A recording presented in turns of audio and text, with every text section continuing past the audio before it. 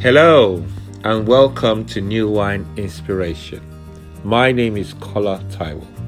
Today we're reading chapters 7, 8 and 9 of the book of Revelation. Chapter 7 is a vision inserted in between the opening of the sixth seal and the seventh seal. In this vision, we see that in verse 3 that God is protecting his called out people by placing a seal upon their forehead. This seal prevents them from being harmed by the impending judgment that is to come upon the earth.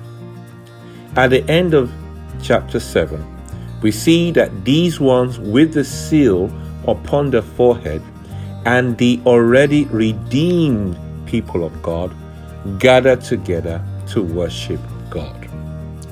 Chapter 8. In chapter 8, there is silence in heaven. The silence is because the seventh seal is about to be opened. On opening the seventh seal in chapter 8, we see that there are 7 trumpets. These 7 trumpets are judgment coming upon the earth. Chapter 8, verse 7 is the judgment on the land. 8 and 9, judgment upon the sea. Verses 10 and 11, judgment on the rivers. Verses 12, judgment on sun, moon, and stars. Chapter 9, verses 1 to 11 is the judgment of woes upon men. Then the 6th trumpet is the judgment of the second woes upon men that we see in verses 12 to 21.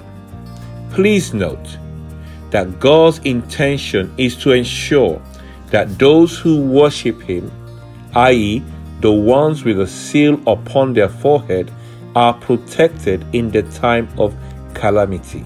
See Revelation chapter 9, verse 4.